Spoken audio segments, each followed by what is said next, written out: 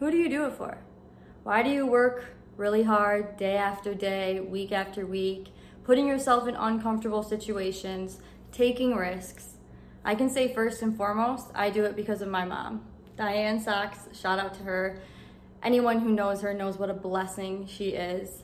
And with that, my mom has always been very supportive and my rock.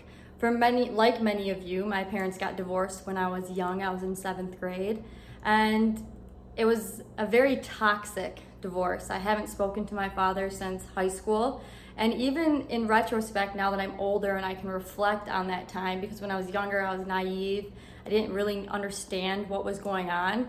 I'm able to see or understand the stress my mom endured, the complications and chaos that she never allowed to affect me and my sisters, at least what was within her control. She worked very hard and never complained, even though she had the right to.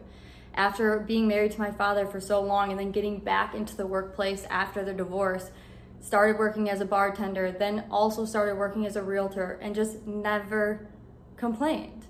And I hope to obtain those characteristics myself when I work really hard. I want to prove myself to her and that she raised us right, because she did. And she instilled with us great values and principles to become the people, the women that we are, my sisters and myself. I like to say, for all that I am or hope to be, I owe to her, and that's the truth.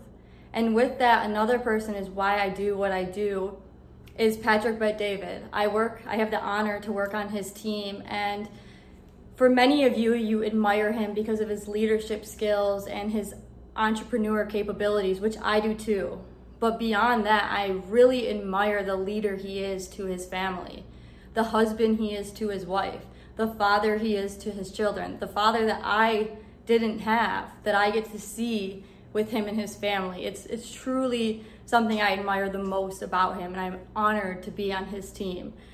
So though there are many people who inspire me and I admire a lot, my mom and Patrick are two very substantial people in my journey that give me the ability to do what I do.